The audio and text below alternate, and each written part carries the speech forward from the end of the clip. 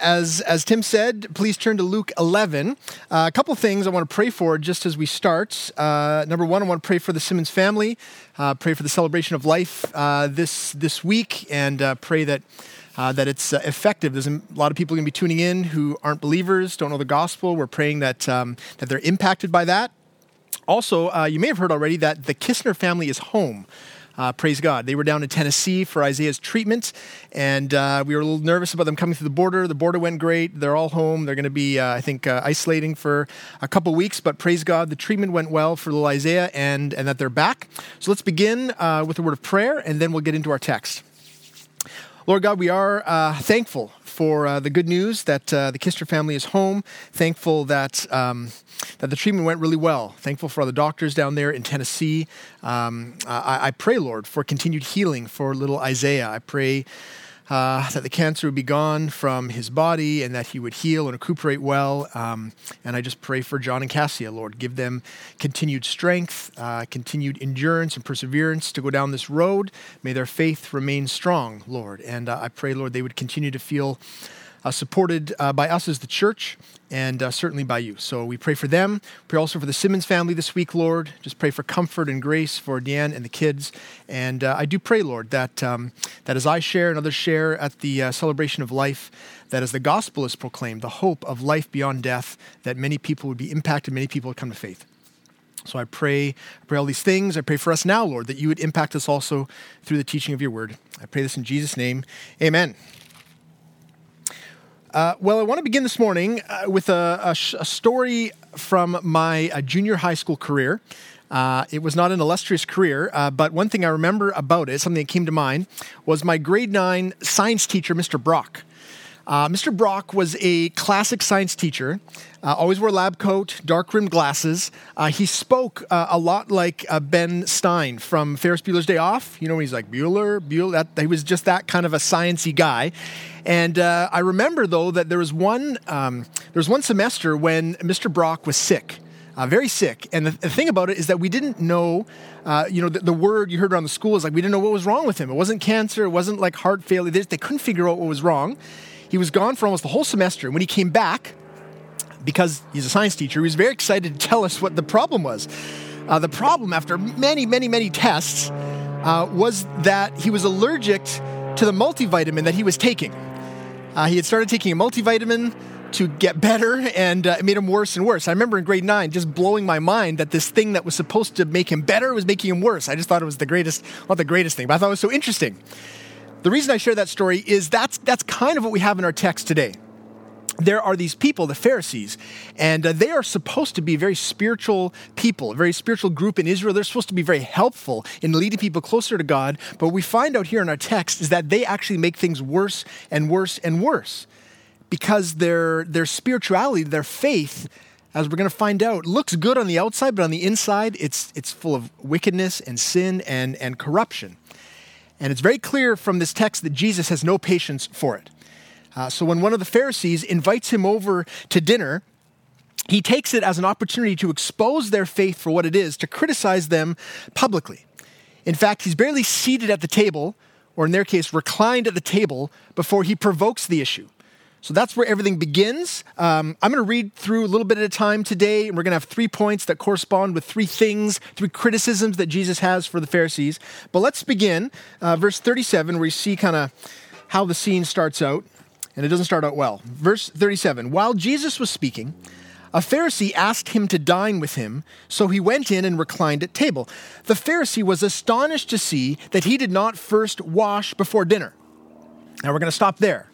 This is a very big deal. It doesn't seem like that big a deal because for us, washing our hands, before COVID, we didn't really think of it that much. Of course, you're supposed to wash your hands. But for them, for the Pharisees, it was a very, very big deal. He was astonished. He was just gasped that Jesus reached for the hummus before washing his hands. He couldn't believe it because for Pharisees, washing, like actual cleanliness, was really next to godliness.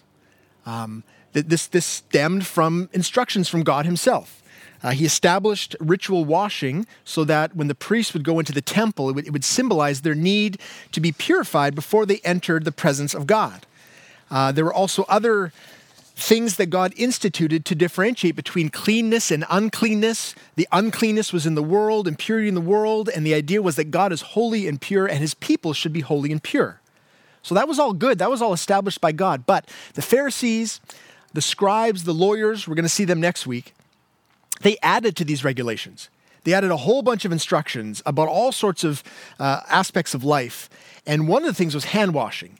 In the Mishnah, where they give instructions in terms of how, holy living for the Jewish people, there was like paragraph after paragraph of how to wash your hands. You had to put the water so high, but not too high. And there was always ways that it could be clean or unclean. I mean, it was a very big deal.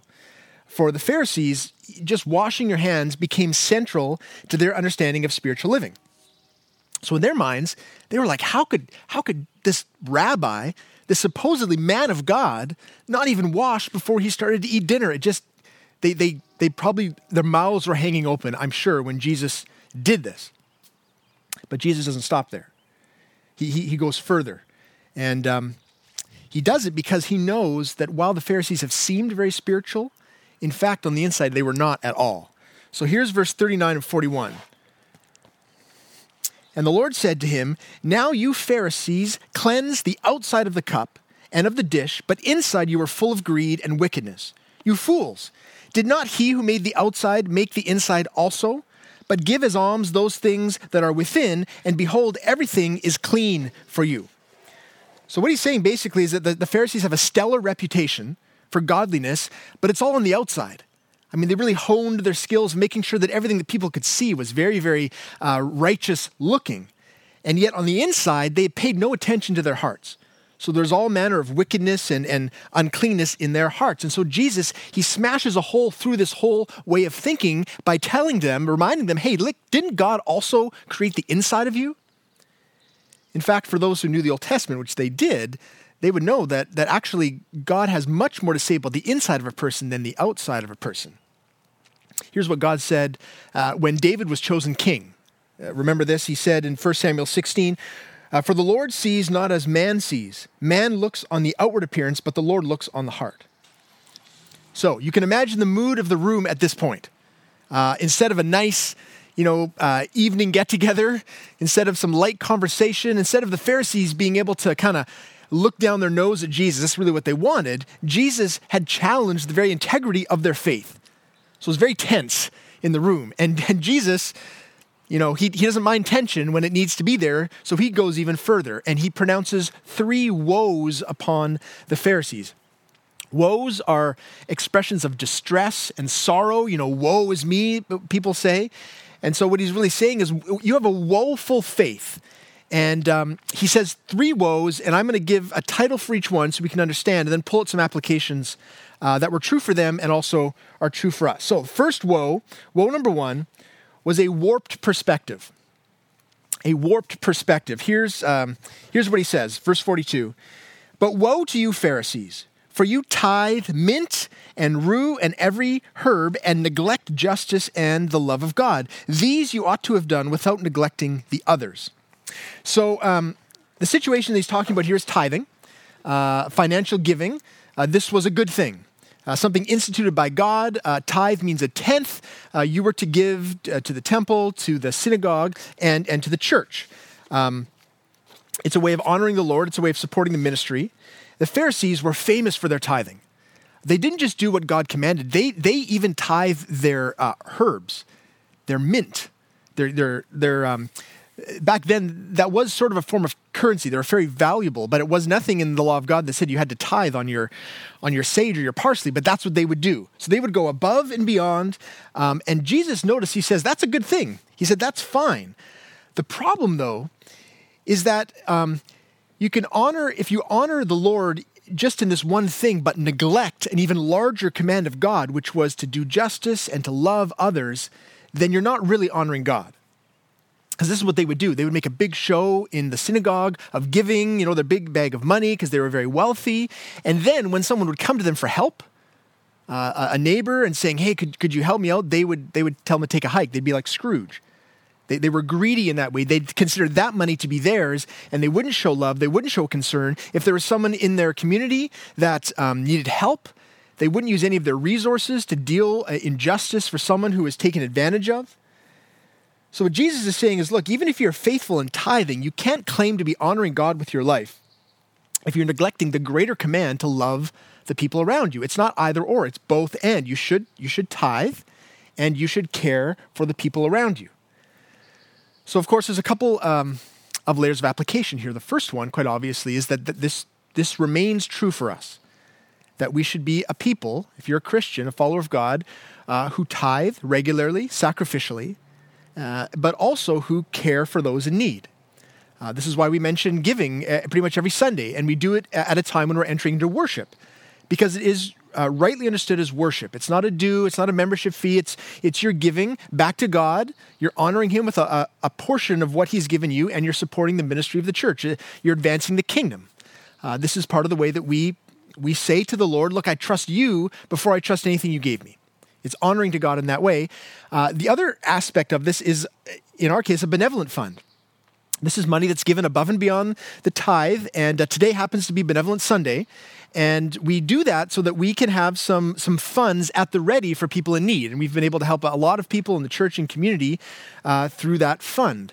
But it's not just through the sort of the church as an organization. Really, this is a call for us to respond in need graciously, generously with those who have need. So if there's someone in our lives who we see them in need, we see an issue of justice, the call of God here is that we are people who respond fully, readily, gladly, no matter what it costs us. That should be a mark of our spirituality. But I want to go a little deeper to look at something I think Jesus is pointing out in terms of their perspective. Remember I said they have a warped perspective. Perspective in drawing has everything to do with size, right? Objects, how big they are in relationship to each other. So if you're drawing, one of those vanishing point drawings, kids like to do this, I like to do this, where the road goes off into the distance. The way to make it look good is if the size of the things gets smaller, right? Big lamppost, medium-sized lamppost, tiny lamppost, it looks like it's going off into the distance.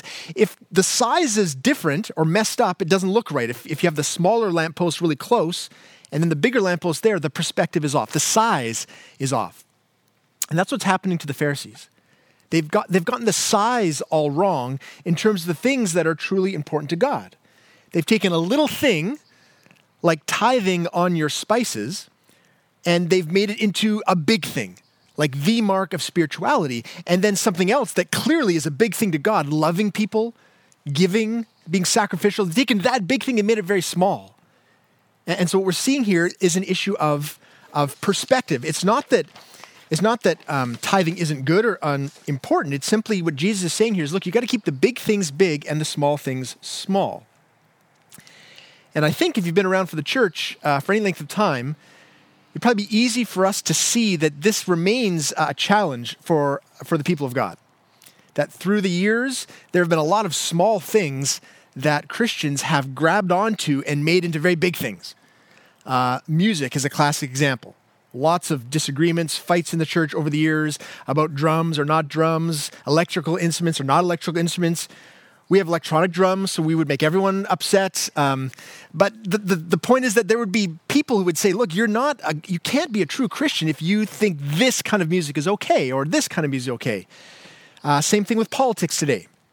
Not so much here, sometimes here, but certainly in the States, Republican, Democrat, they would attach that to a mark of spirituality. In the grand scheme of things, these are small things.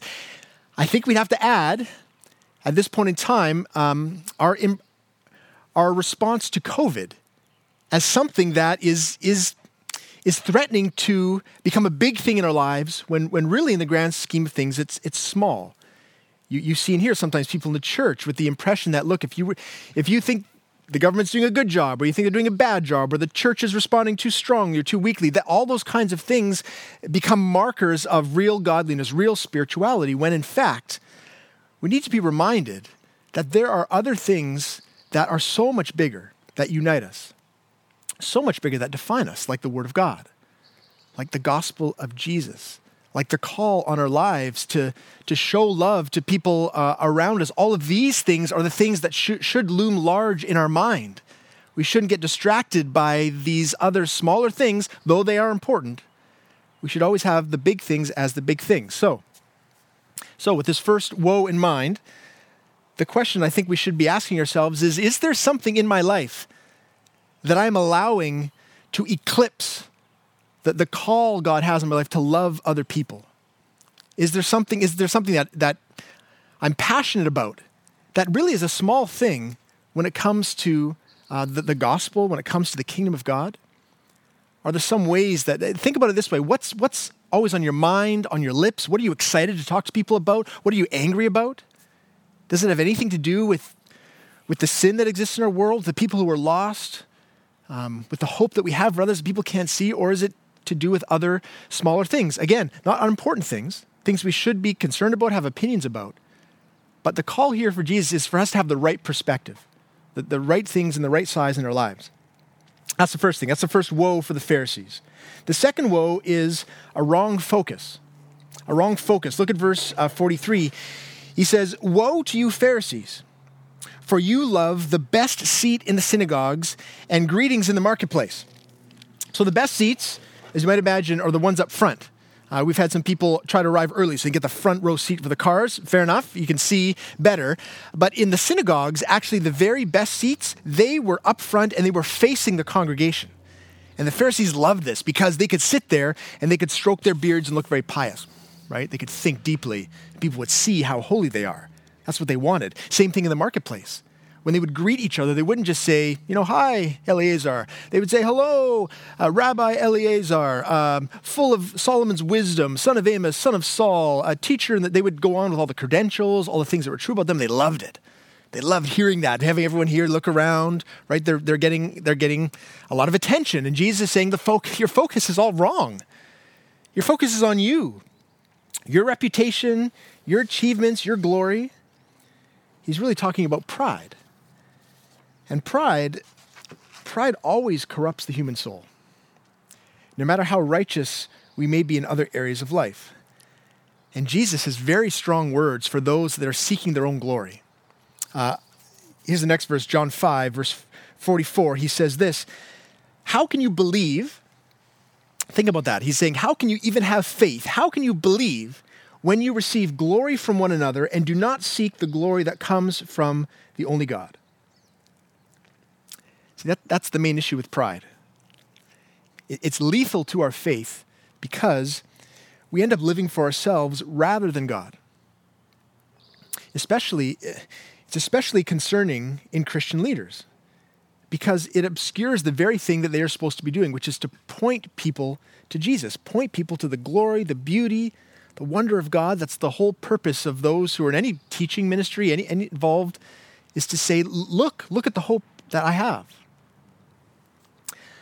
Some of you may have heard that Pastor Jeff from Northview, Pastor Jeff Bucknam, announced last week that he is leaving. If you haven't heard, now you have heard. That's very sad for the Christian community. Frankly, in the Lower Mainland, he's a great biblical teacher. Northview planted us. He's been a real blessing in the life of this church. But I'm okay with it. I feel at peace about it because of where he's going. He's going to a church in Chicago called Harvest Bible Chapel. And Harvest Bible Chapel, a large church there. If you know anything about that church in the last few years, you know that they've gone through a lot of turmoil. And the reason for that turmoil is to do with their lead pastor, their former lead pastor, James McDonald, been there for 30 years, very gifted man. I've been to that church, listened to him in years past, very strong Bible teacher, led a large network of churches, really big radio ministry. But sadly, over the last few years, there's been a lot of reports of poor leadership. Prideful leadership is the best way to describe it. Questionable use of church funds, until finally last year, Harvest Bible Chapel fired James McDonald. He issued a statement of apology. And in the statement, he said that he admitted to careless and hurtful words, a regression into sinful patterns of fleshly anger and self-pity that wounded coworkers and others.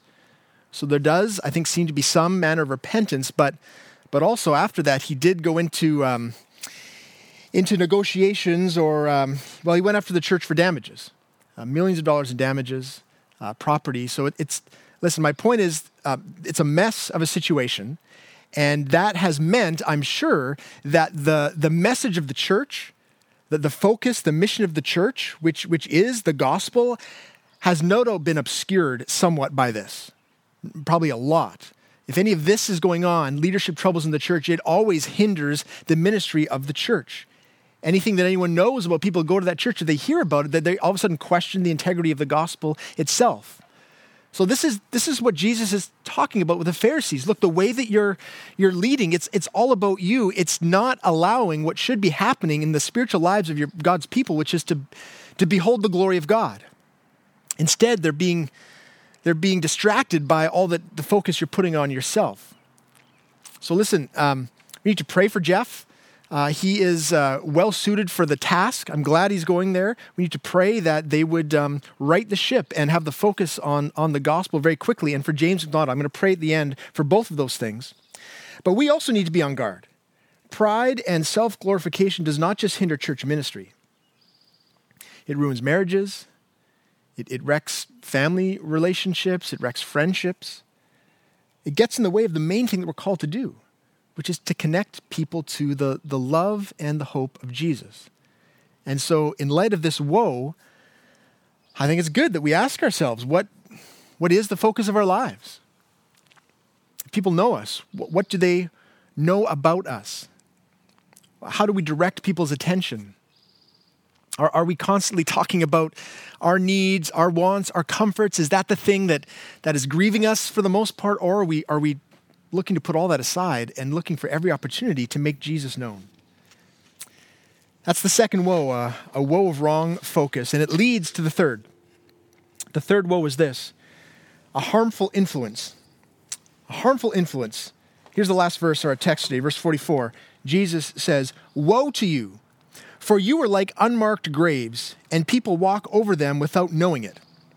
Now, this is a little strange. It sounds like Jesus is kind of calling them names, right? Unmarked graves. But we need to understand that he is really still speaking here about the nature of their faith. He's saying two things. As graves, what he's saying to them is, look, you are actually dead, spiritually dead on the inside. Like a grave, as dead bodies on the inside. In fact, in Matthew chapter 23, his version of this scene, he gives more details about what Jesus said. So listen to this. Jesus said, "Woe to you, scribes and Pharisees, hypocrites, for you are like whitewashed tombs, which outwardly appear beautiful, but within are full of dead people's bones and all uncleanness. So you also outwardly appear righteous to others, but within you are full of hypocrisy and lawlessness." So what we see here is Jesus he hasn't been pointing out like a small flaw in their faith.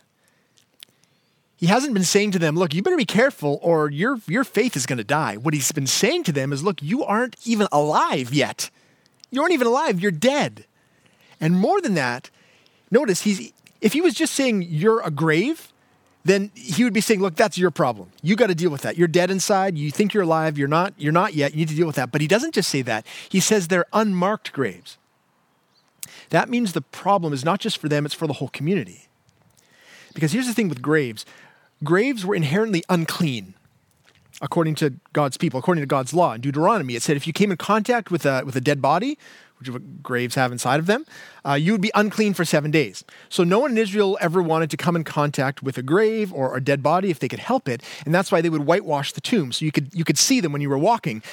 There's a little bit of a concern for anyone that you might accidentally stumble over an unmarked grave, then you'd be unclean. Maybe you wouldn't know it. Maybe you'd go and touch someone else or God forbid, enter the temple. That would be horrible. So unmarked graves were a real concern because you wouldn't know the uncleanness that was now a part of you. And what Jesus is saying to them is, this is you. You are like unmarked graves. How? Because people thought that they had spiritual life. I mean, listen, Pharisees, you had to go on probation for a year to show the other Pharisees how well you could follow the law. If you made it through that entire year of doing everything perfectly or near perfectly, then you might be able to be a Pharisee. So in the minds of God's people, if you wanted to know how to be close to God, everyone knew the answer. Go talk to the Pharisee. They're the ones they're the experts in the law, experts in holy living. I mean, if you want to draw near to God, if you really want spiritual life, you go talk to them. And what Jesus is saying, people are coming to you for life, but you are making them dead. Because you're just passing on your same superficial, hypocritical faith. You're having a harmful effect on all of the people. This is why Jesus was so hard on them. I mean, if you notice throughout all his ministry, he is always the hardest on the Pharisees, on the teachers of the law, because they were actually hindering everyone getting closer to the Lord. So points of application for us would have been the same as them. First of all, there are no excuses for those who are in positions of influence, spiritual influence, who are leading other people farther away from God.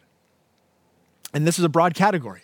Of course, it involves pastors and elders, those who are communicating, who are charged with leading the church in godliness, preaching the gospel, and yet if they're not living it, if they're hindering people in their faith, if they have unconfessed sin, this is what Jesus is talking about. Woe on you is what he's saying. But it's also for others in positions of influence, youth leaders, our children's ministry leaders, community group leaders, all those Bible study leaders who have a position of teaching the word, helping people to grow in godliness. If we are not looking at our faith, if we are hindering people, it's devastating. Parents who bring your kids to church on a Sunday, who have Bibles up on a shelf but never open it, never read it, whose hearts aren't really softened by the gospel. Husbands who might pray before a meal but treat their wives with contempt. All of these people are in this category where Jesus is saying, woe upon you, you're unmarked graves.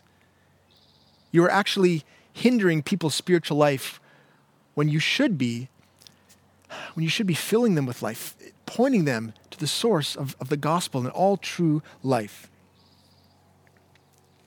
What Jesus is saying really is, look, you can't hide that deadness forever. It's going to have an effect. People are going to find out what you're truly like if you haven't paid any attention inside of you.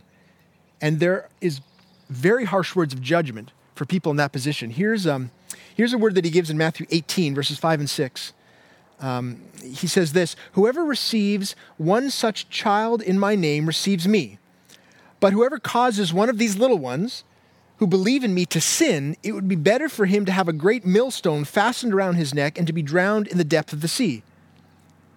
See what he's saying there? He was talking about an actual child, but what he's saying is, look, if you're in a position of influence and you cause someone who is more vulnerable spiritually, if you lead them into sin, if you hinder their growth in faith, whatever it may be, it'd be better for you to be dead.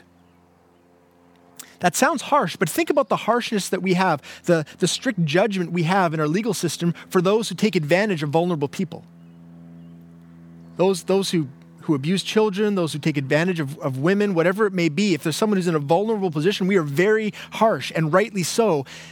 Think of the grievousness of that act, of that wickedness, and times it by eternity. Because that's what's at stake. Jesus is saying you are leading people farther away from the hope of heaven because of your own superficiality. You should be very concerned, Jesus is saying, if you're in that position, because God does not look on that lightly. So the second thing that we should be doing, of course, is we should be looking beneath the surface of our own faith. We all need to be examining the inner workings of our heart. What we're seeing here in the Pharisees is not unique to them. I mean, all of us, we're wired towards self-glorification, towards pride. It's in the air we breathe as a culture. Everything on social media, everything's designed to put the focus on us, and it seems good and right to puff yourself up, to show, brag, or whatever it may be. That seems right in the world's eyes, and yet it's not right. It's obscuring the true hope that God has given us. And notice here in this passage, Jesus doesn't just condemn us as human beings in our sin. He warns us, he rebukes us, but even to the Pharisees here, that are at the center of so much that is wrong with the faith of God's people, he still has hope. He gives them hope. Look at verse 41 again. So we're back at the beginning. Remember it said this, but give as alms those things that are within, and behold, everything is clean for you. Remember, he's talking about tithing. He's saying, look, give of yourself the things which are within, meaning open your heart to the things of God. Confess the sins within you. Receive the mercy and grace of God. When you do that, you are made clean from the inside out. It's not your power. It's not your strength. It's the Spirit of God that actually cleanses you You don't have to defend your own righteousness or try to convince everyone of how holy you are. You receive the righteousness and holiness that Jesus brings. And you are made new. And in that case, in that way, you have a genuine faith. You're vibrant and truly alive spiritually. And when this happens, and it happens because of the gospel, it happens because we can be free from our sin, it happens because we can have genuine life that goes on forever. When we have this at the center of our faith, that all of the woes that Jesus talked about, they get dealt with because we have a proper perspective, right? We aren't warped or skewed. The big thing remains the big thing, which is the grace of God, the glory of God, the cross of Jesus.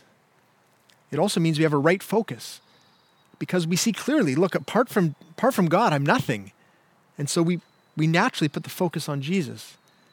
And then, by the grace of God, we have a beneficial effect in the lives of others because we're living a life of integrity.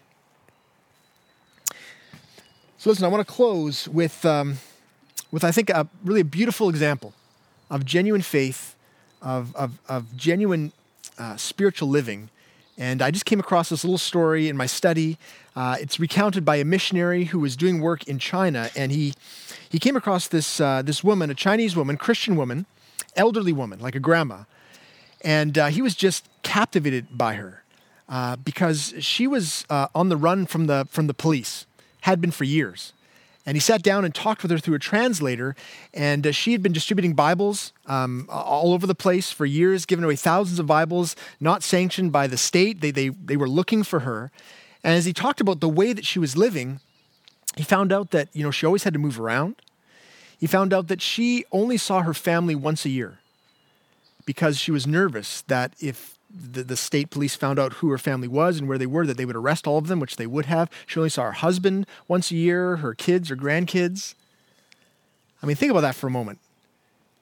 Ladies, I mean, your husband is one thing, but your kids, your grandkids, like that's difficult. We know a little bit of what that's been like in COVID. You probably have not been able to see your family as much. So this man was he was astounded by all that she endured, all the sacrifices that she made. And he said to her, look, man, can I take your story back to America? I'd love to tell my church so that we can honor you, so we can pray for you. I mean, what you're doing is amazing. Would it be okay if I go and tell your story, tell them about you? And here's how he recounts her response. He said that she looked at him and she smiled, she giggled. And she kind of went like this with her hand, pushed away her hand and said, oh, don't tell them about me. Tell them about Jesus. See, that's what the gospel does in us. Just completely strips away any desire we have for recognition, for anyone to pay attention to us.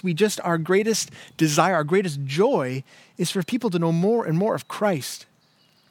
I mean, this life that we're called to, it is one of difficulty, clearly, for this woman. Great difficulty, great cost, and yet great joy. And the more that we live this life with integrity, examining our hearts, the greater the joy will be, the greater the opportunity to bless others. So again, we've kind of been hitting this theme over the last few weeks. Again, I would say, what is going on in your heart? Is there consistency between the things that you say you believe, what's on the outside, what people are seeing every day, and what's actually going on the inside? I'm going to pray that would be true, and that we would have the conviction of heart to confess where we need to confess, and to put the focus on Christ. Let me pray for us. Lord Jesus, I thank you for this word. I thank you. It's a strong word, Lord. It's a convicting word for the Pharisees, for us as well. Lord, I pray, though, that we would hear it.